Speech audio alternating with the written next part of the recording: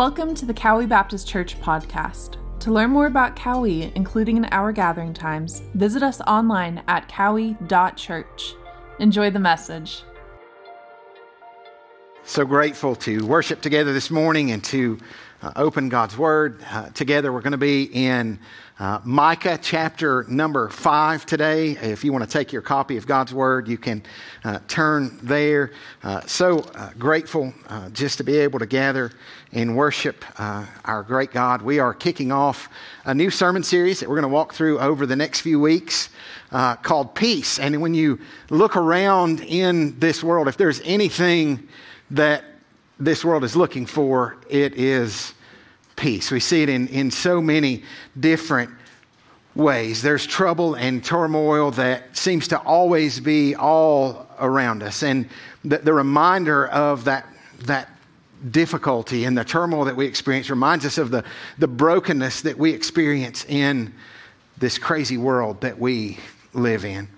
There's so much talk of peace. Everywhere you go, we hear those kind of things. People saying things like, I'm just trying to find peace with this situation or with this decision. There's this talk of peace. Anytime a politician is going into office or running for that, there's talk of peace and the promises of those things, no matter where those people are. But in the midst of all that talk, there's conflict that continues to rage. War and conflict has filled our history. Millions have died. Millions have been casualties of war. We speak of death and we say things like rest in peace. Individually, people are searching for peace. So many are looking for relief from anxiety and stress and the pressures and the problems that just being part of this world can bring. We're looking to escape. So many times we're trying to find a place of calm, a place of rest, a place that we might find peace. If you look on the internet and you Google how to find peace, you will find thousands and thousands of explanations. You'll find thousands of products. You'll find so many things. There'll be essential oils that if you'll just smell this lavender, you'll experience peace. If you'll burn this wax melt, if you'll do this and this, if you'll find a special place. I heard one minister talk about a guy in Asia was with a group of believers and they were talking about loving their neighbor, and he asked them to simply close their eyes. And I want to ask you to do this. Close your eyes for just a moment. And I want you to think about peace. What do you think of when you think about peace? Some of you may be envisioning a trout stream and serenity of just being out in the midst of God's creation. Some of you might think of a beach, and you might hear the ocean almost in your mind as you think about those moments. You can open your eyes, but in the story that I told you about, those people had the opportunity to share some of the things they thought of, and it was interesting. Some of them said that they thought of these beautiful snow-capped mountains. Some said it was a beautiful field with lilies and all the beauty of nature, and others said it was just this alpine landscape that they pictured. And what was interesting to me is that in his story, every single person, after they described their mental picture of what peace looked like, there was one common thing in all of them. There were no people in the scenes. I thought that was pretty interesting, right? And when asked what we think of when we think about peace, the first thing we do is eliminate people from those pictures. We're born into the midst of this crazy world where there's conflict that is all around, and we have this desperate longing for peace. We have this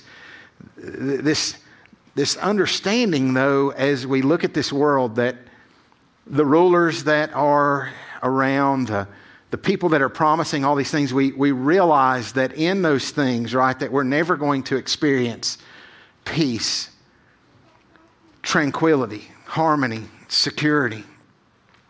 But promised long ago, there will be peace. Promised long ago, there will be peace. And for those who believe, peace can be found now. Peace in the midst of brokenness, peace in the midst of conflict.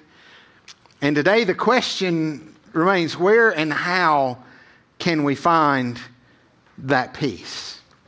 And could it be that peace is not found in the absence of people, that peace is not found even in the absence of difficult circumstances, but that peace is found in the presence of the prophesied Messiah?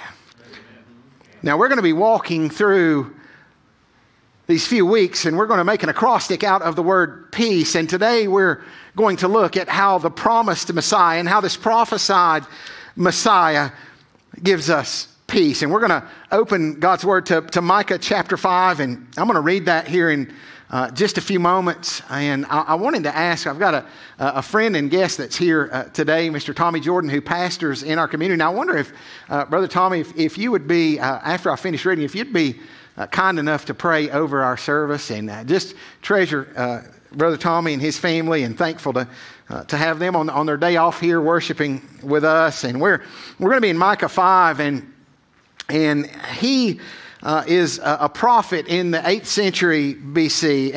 And this season, this is a time of so much prophetic activity. This is a time where Amos and Hosea are prophesying in the northern kingdom. They're preaching to the 10 tribes in the north, and they are in an even bigger mess than the ones in the south. And we see that as we walk through the book of Jonah, we saw just this reminder in the prophets that the Assyrians were going to come, right? That 100 years after Jonah's preaching, that they are going to come, and this captivity is coming, and they're going to take out these 10 tribes. We find Micah and Isaiah in this same time period. They're prophesying to the southern kingdoms, to the southern tribes. And in these moments, we find Isaiah, who is referred to as the city prophet, and he's preaching to Jerusalem, and we find Micah preaching in the country.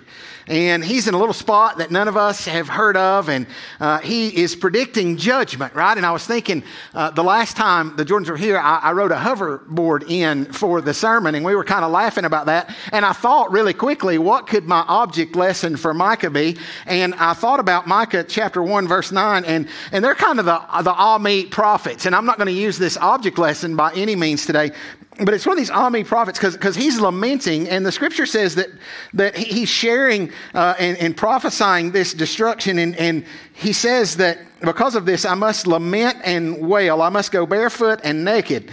I must make a lament like the jackals and mourning like the ostriches. So I'm going to spare you from that object lesson, right? But Micah is preaching so that he can communicate what is going to happen in this Babylonian captivity, where they're going to be taken naked and removed. And we see this kind of message that Micah is speaking. And we see in this passage that we see a promise of peace. Chapter 4 and chapter 5, we see a prophecy and a promise of a kingdom where there is peace on earth, where in Jerusalem, the city that has experienced no peace is going to experience peace as Jesus rules and reigns. We see in chapter 4 that there's no more need for their swords. There's no more need for those things because the Prince of Peace is ruling and reigning. They can maybe shape those into farming tools, that there is no need for those anymore. And then in Micah chapter 5, beginning in verse 2, we see the ruler that is going to come. And we're going to see the specific prophecy of his birth. I'm going to read Micah chapter 5, verse 2 through 5. And then, Tommy, if you'll pray for us, I love that. Scripture says this in chapter 5, beginning verse 2. He says, "But as for you, Bethlehem Ephrathah, too little to be among the clans of Judah. From you, one will go forth for me to be ruler in Israel. His going forth are from long ago, from the days of eternity. Therefore, he will give them up until the time when she who is in labor has borne a child. And then the remainder of his brethren will return to the sons of Israel. And he will arise and shepherd his flock in the strength of the Lord, in the majesty of the name of the Lord his God. And they will remain, because at that time he will be great to the ends of the earth. And then the first part of verse 5 says, this one will be our peace. Tommy. Let's pray together. Our Heavenly Father, how good it is to be in this place this hour. How good it is to be here worshiping you, making much of you, singing your praise, giving of self and substance, knowing that you've given us everything that we need for life and for godliness. We thank you for your word read in this place. We look forward to its proclamation today. We pray that you will open our ears and our eyes and our hearts and every faculty we have that we might embrace you as your word is proclaimed today. We pray that you would anoint your servant a double portion as is his desire today, that he might have what he needs from you, that he might deliver to us, that we all, proclaimer and hearer alike, might have great benefit, and above all, that you may be glorified. Accept our praise and thanks in advance, for we pray in Jesus' name. Amen. Amen. So we see in this passage the prediction, right? The prophecy. And we see in this passage that we can trust the Scriptures, that the Scriptures predict with precision.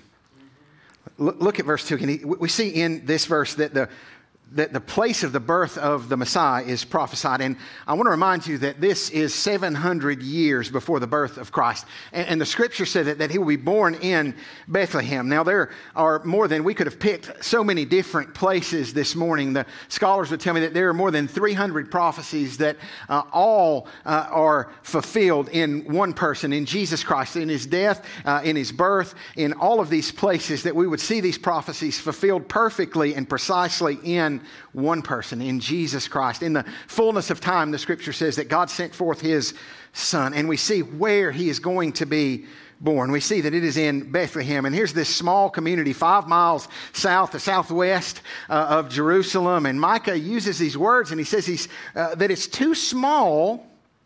I love this just reminder, too little, right, to be among the clans of Judah. That here's this place that the Messiah is going to be born. Now, we would have thought that he would have made a grand entrance. We would have thought that in the greatness of our God, and they were looking for a Messiah that would come and rule and reign and would bring that peace that they so desired. And we would think that he would be born in Jerusalem. We would think that he would be born in the most grandeur of ways. But what we see is that he's to be born in Bethlehem. Too little to be among the clans of Judah. Small.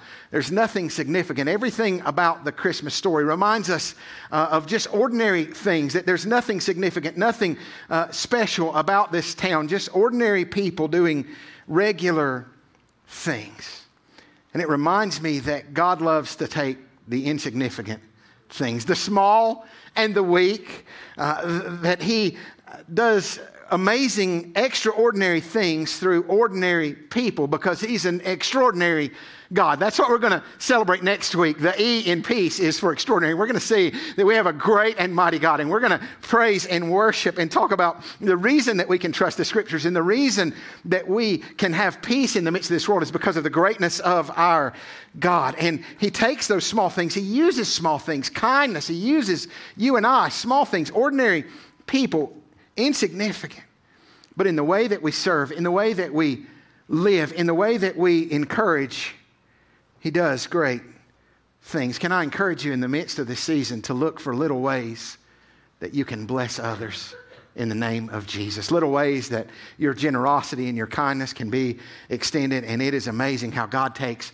those small, little, ordinary things, and in the power of his Spirit, they become life-changing moments. I want to encourage you when you see our young people, and what a great job we had this morning in your testimony and just sharing how God has worked in your life. And I thank God for a student ministry that opens the Word of God and learns about our great God, right? And I'm so encouraged by our young people. And I encourage you, we looked recently at these relationships in Titus 2, and we looked at these this call that we have to see older men and older women investing in the next generation. I want to encourage you to take time and to speak over them, to encourage them to be part of their lives. Now, this verse in Micah 5, we see it quoted in Matthew's Gospel in chapter 2 in verse 6, and it's the scripture that we see pointing the wise men to the birth place of Christ. We see Luke's gospel recording this move of all the inhabited earth, right? We see this decree that goes out from Caesar Augustus, and it appears that the rulers of the world at that time are calling all the shots. But what we see in the precision of the prophecy that's fulfilled in the birth of Christ is that the sovereign God, our great God, was working and moving, and he was moving the world with precision for this moment, for the birth of Christ. Now, the scripture tells us that his goings forth were from long ago, from the days of eternity. We see Micah pointing to this pre-existence of Christ, that the scripture says in John chapter 1 that in the beginning was the Word, and the Word was with God, and the Word was God, and the same was in the beginning. We see that Jesus, the Son of God, is eternal, and that he entered into humanity in the incarnation of Christ. Charles Spurgeon says it this way. He says he is the infinite infant. I love that thought. And so the scriptures predict with precision, in the fullness of time, God sent forth his Son. Verse 3 says, therefore, and so we're going to see a shift in what Micah is talking about here. And we see him say here, he says, therefore he will give them up until the time which she who is in labor has borne a child, then the remainder of his brethren will return to the sons of Israel. Now, I don't want to spend a lot of time here today, but we see this reference to the interval between the Messiah's first advent, right, to his second advent, and this time where God's people, right, where Israel has rejected Christ. The scripture says that he came to his own, and his own received him not. But as many as received him, he gave them the right to become sons and daughters of God. And so we see this time that scholars would refer to as the time of the Gentiles, right, where Israel has rejected Christ. And then in Revelation 12, you can look at verses 1 through 6, and we can see this picture of who is in labor, this nation of Israel. We'll see that there's this gap, because in verse 4, we see this peace that this world longs for and that will never be found except in Christ. Verse 4 gives us this reminder that the scriptures promise peace. Now, the world desires peace. We long for that peace, and the scriptures promise that peace, but there's a gap in between this birth of Christ that we see prophesied in verse 2 and in verse 4, where we read of this millennial rule of Christ, this time where he is sitting on the throne of David, and we read, look at verse 4. He says, and he will arise and shepherd his flock in the strength of the Lord, in the majesty of the name of the Lord his God, and they will remain, because at that time he will be great to the ends of the earth. Now, he shepherds in the strength of the Lord. We see that his name will be great everywhere. Verse 5 says, this one will be our peace. He is our peace. And here's the reality, that this world will not see peace until Jesus returns to rule and reign. And so here we are, followers of Jesus Christ, in the midst of a world that has turmoil all around, in the midst of a world that has troubled times around us. Fact is, Jesus said in John 16:33, he said, these things I've spoken to you so that in me you may have peace. And then he said, in this world, he said, you're going to have tribulation, you're going to have trouble, you're going to experience those things, but take courage. He says, I have overcome the world. And so we gather today knowing that we have an overcoming Savior, and in the midst of these troubled times, we trust the promises of God. And what I want you to see is that the way that all of these promises, the way that God has fulfilled these promises, these prophecies in the past, they give us confidence for the future. And we know as we look at the Word of God that the Word of God is true and that we can trust in that. And we can know that no matter what you're facing this morning, no matter what we're going through, that there are better days that are coming. Like our best life is not now, right? It would be awful, right, if that is what we experience. But the reality is that there are better days coming. And whatever weariness you have, whatever worry you have, whatever difficulties that you're walking through, we trust and know that there's a better day. If you're dealing with sickness and how our bodies grow weary, right? How we experience the breaking down of this earthly tabernacle, right? But if this earthly tabernacle is dissolved, we don't have to get weary because we know that we have a house in heaven, right? A tabernacle that is eternal, a house not made with hands. We don't have to worry in those moments if we're walking through those things. The momentary light affliction that we face in this life, the scripture says it's working a far exceeding weight of glory in the eternal, and therefore we don't lose heart. So in the midst of the brokenness of this world, as followers of Christ face death, as they face sickness, as they face all those things, we recognize there's a better day coming. That because of the resurrection of Jesus Christ, that we've been born again into a living hope, that we recognize that there is a better day. We trust there's a better day. But here's the truth. We can have peace till that day. See, that's the joy of following Jesus Christ. The peace that's found in Christ is not dependent on the circumstances of life. Did you know that? I've walked with and seen believers who love Jesus with all their heart, and they walk through the most difficult things in this world. They walk through cancer, and they live for the glory of God. They walk through difficulties and trials, and there's a peace in them that's greater than anything that could ever be experienced. Because here's the truth. See, the peace that's found in Christ, it's not dependent on circumstances, but it's there regardless of our circumstances. See, it's outside of our circumstances. And so how do we experience that peace? This promised Savior was born, and we celebrate that this time of year. He lived a sinless life, and on the eve of his death, he gathered with his disciples, and he comforted them with his words. And we see on the eve of his death that he promised to leave his peace. He said, peace I give you. Look at this. It's an interesting passage. We come into it with this thought and this truth that peace is not dependent on our circumstances, but it's dependent on the presence of our Savior.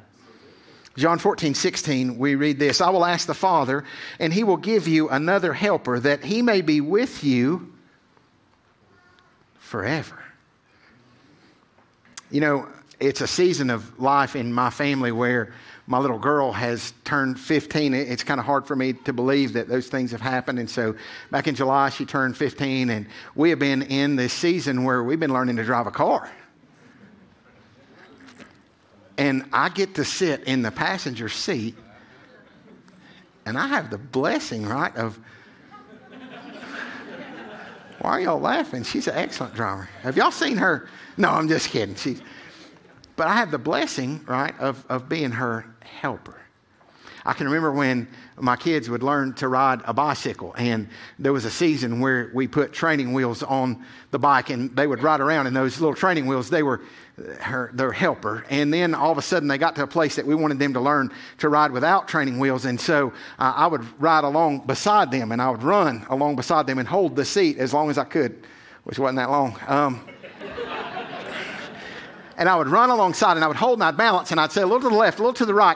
And then there were times, right, that I would let go of them, and they would crash, and then I would come over, and I would pick them up, and I would love on them, and I would help them to get back on and to go again. And every good father, right, has that blessing, right, of being part of those things in their kids' lives. And what I'm encouraged by is that I get a couple of months, right, a few months to do that with hope. But the helper that God gives, that he may be with you forever. Look at verse 26 and 27 of John chapter 14. Scripture says this, but the helper, the Holy Spirit, whom the Father will send in my name, he will teach you all things and bring to you remembrance all that I said to you.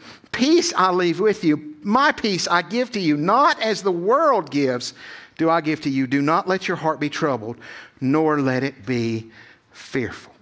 Peace is not dependent on our circumstances, but on the presence of our Savior. The first part of this chapter, the most comforting words, I believe, in all the scriptures. Jesus, the eve of his death, he's going to be leaving. He's going to be offered on the cross of Christ, right? He's going to sacrifice himself. He's going to give himself on the cross. And he gives them this words. He says, let not your heart be troubled. The same way the chapter ends. He said, let not your heart be troubled. He said, believe in God, believe also in me. And then he said, in my Father's house are many dwelling places. He said, if it were not so, I would have told you. And so we get this promise of this place that we will be able to be in his presence. And he says, I go to prepare a place for you. Jesus went to the very cross of Calvary to make a place for you and I. And he said, if I go, he said, I will return and receive you unto myself. He said, I'll come again for you, that where I am, you may be also. And so there's this peace and this comfort in being in his presence. And then it's a future thing, right? When we are with him in glory. But then he says, until that day, I'm going to give you peace through my Spirit. He said, I'm going to not simply just have my Spirit to walk alongside you, but to dwell within you. Amen. What a blessing it is to know that we are not simply promised peace in the future, but that Jesus gives us peace through his presence now. And this peace is different than the world's peace. Through his presence, we have a joy that removes fear, that allows us to live at perfect peace in the midst of turmoil all around. And by the way, that is possibly the greatest testimony of followers of Jesus Christ, when we live in the midst of the brokenness of this world with turmoil and sickness and trouble, and we live in perfect peace. Now, it was interesting, in verse 27, he said, do not let your heart be troubled, nor let it be fearful. So he says, I give you this peace. My peace I give to you. But then he says, don't let your heart be troubled or let it be fearful. So we have this peace, but then he tells us not to do something. And so we have all these things that are bombarding us all the time. And so even though we have a relationship with Jesus Christ, we can find ourselves in the midst of turmoil. And he says, don't let your heart be troubled, nor let it be fearful. The Apostle Paul in Philippians 4 said it this way. He said, be anxious for nothing. That word anxious is this picture being pulled in all different directions. But he says, but in everything, by prayer and supplication, with thanksgiving, let your requests be made known to God. And the peace of God, which surpasses all comprehension, will guard your hearts and your minds in Christ Jesus. And then in verse 8, he says, finally, brethren, whatever is true, whatever is honorable, whatever is right, whatever is pure, whatever is lovely, whatever is of good repute, if there is any excellence and anything worthy of praise, dwell on these things. So the reality is you have a choice in the midst of life. What are you going to take in? What are you going to allow to be constantly bombarding you? There was an interesting study recently that was released from the University of Tennessee, and they showed that people over a period of several years had an experience with 5 minutes of news that was just filled with all of the crazy evil and all the things that are going on all over the world. And then another group would listen to a 5-minute news podcast that they referred to as benign, that it was just kind of general information. And after they looked at these people and examined and looked at their lives, those that were constantly bombarded with all the craziness all the time were depressed, and they were weary, and they were had a much sadder perspective about them. And those that had been away from that, and it was just 5 minutes a day that was introduced into their life, additional to what they were already experiencing, had much more peace. They had so much different look. And here's the reality. We are not designed to be able to take everything that we see and everything that we can find and everything that we can scroll through and to be able to carry all that. We're not designed to be omniscient and know all these things. We're not designed to be everywhere, but the modern fix that we're in takes us to all these places, and we see all these things, and we experience all these things, and we hear about all these things. And did you know that studies say that 90% of the things that we worry about, the things that we stress about, that those things don't happen in our life, and we spend our life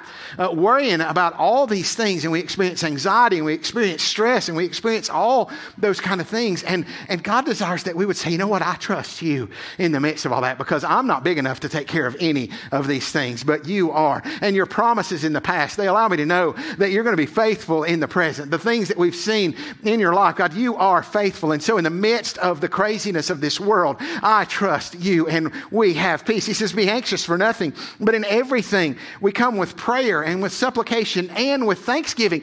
Gratitude is something that changes everything. We had an incredible Thanksgiving. I had a blessing of just having all my family gather on Thanksgiving Day, and Sherry's dad had gathered there as well. And we just started before the meal, and we said, you know what, let's just go around and talk about what we're thankful for. And I want you to know it was such a blessing in those moments. And we didn't experience gluttony. We had a feast that day. I want to tell you, we enjoyed those things, right? And it was awesome. And it was so different. And we entered into that with just a heart of gratitude. And we enter into the presence of our God with a heart of gratitude, with worship to Him for His greatness. And we come and we let Him know our requests. We let Him know those things that are heavy on our heart, those things that are weighing us down. We let our requests be made known to Him, and His peace. That's what it says, the peace of God, which surpasses all understanding. And then instead of bombarding ourselves with all the junk from this world, we take in the truth of who He is, and we set our mind on things above and not on the earth below. We fix our attention on the truth of His word. Whatever is true, whatever is honorable, whatever is right, whatever is pure, if there's anything excellent and worthy of praise, He said, think on those things. We take those lies of the enemy and the brokenness of this world and all those things, and we say, God, I'm not big enough to take all that. But God, I know that you are, and you love me. And I trust you with those things. See, God is with me. That's a truth that we know. There are better days coming. That's a truth that we know. He is mighty and He is strong. The Holy Spirit is with me.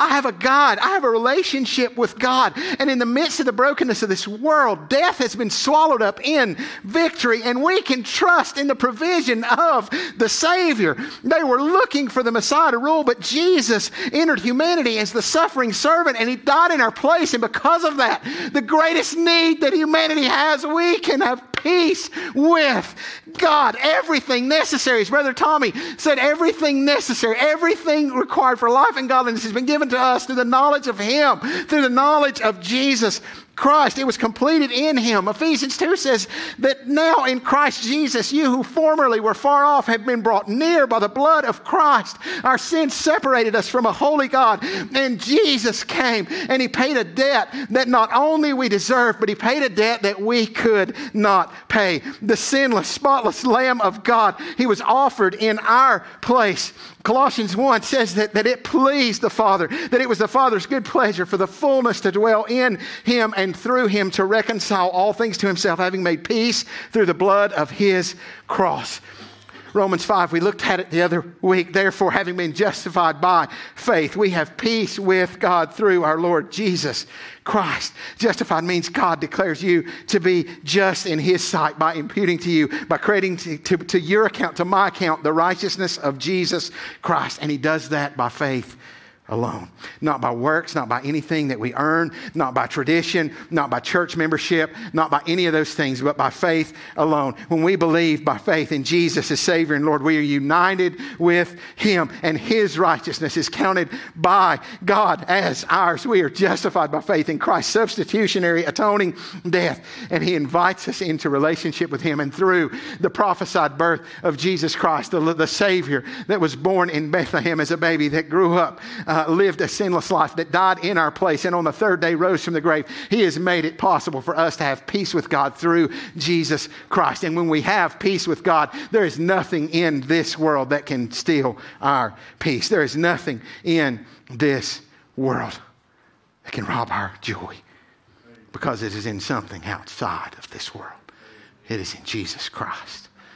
Will you bow your heads with me as the band comes? We're going to worship our great God together, and I want to invite you this morning to take just a moment, and as they come, I want you just to think about what comes to your mind when you think about those things that you're anxious about, I know in a room like this that there are so many different situations, so many different circumstances, so many different trials, so many different tribulations. And Jesus said, don't let those things take you by surprise. That don't let anybody fool you. Following Jesus doesn't remove those troubles and those things from your life, but it gives us peace in the midst of those troubles as He is with us. And as you think about those things this morning, I want to invite you just to stand to your feet, and I want you to think just for a moment, what are those things that I'm anxious about? What are those things that are weighing me down? What are those things that are burdening me? Jesus said, come to you all. He says, come all you who are weary and heavy laden, and I will give you rest. He says that in the midst of all those things that you're carrying, it might be this morning that you want to come and kneel in this altar, and you may want to lay symbolically some of those things at the feet of Christ, that you might say, God, I trust you with this. It might be that even from your seat this morning that you might just hold out your hands and say, God, I'm struggling in the midst of whatever this is. We know that that's different for each of us. But you might just say, God, I trust you with this. Lord, I know that you are good and that you're sovereign, and that in the midst of all these things, Lord, that everything that God, that I'm facing, Lord, that you're not unaware of those things, that they are, Father, filtered, Lord, and that you're big enough to remove those things. God, you can change the circumstance.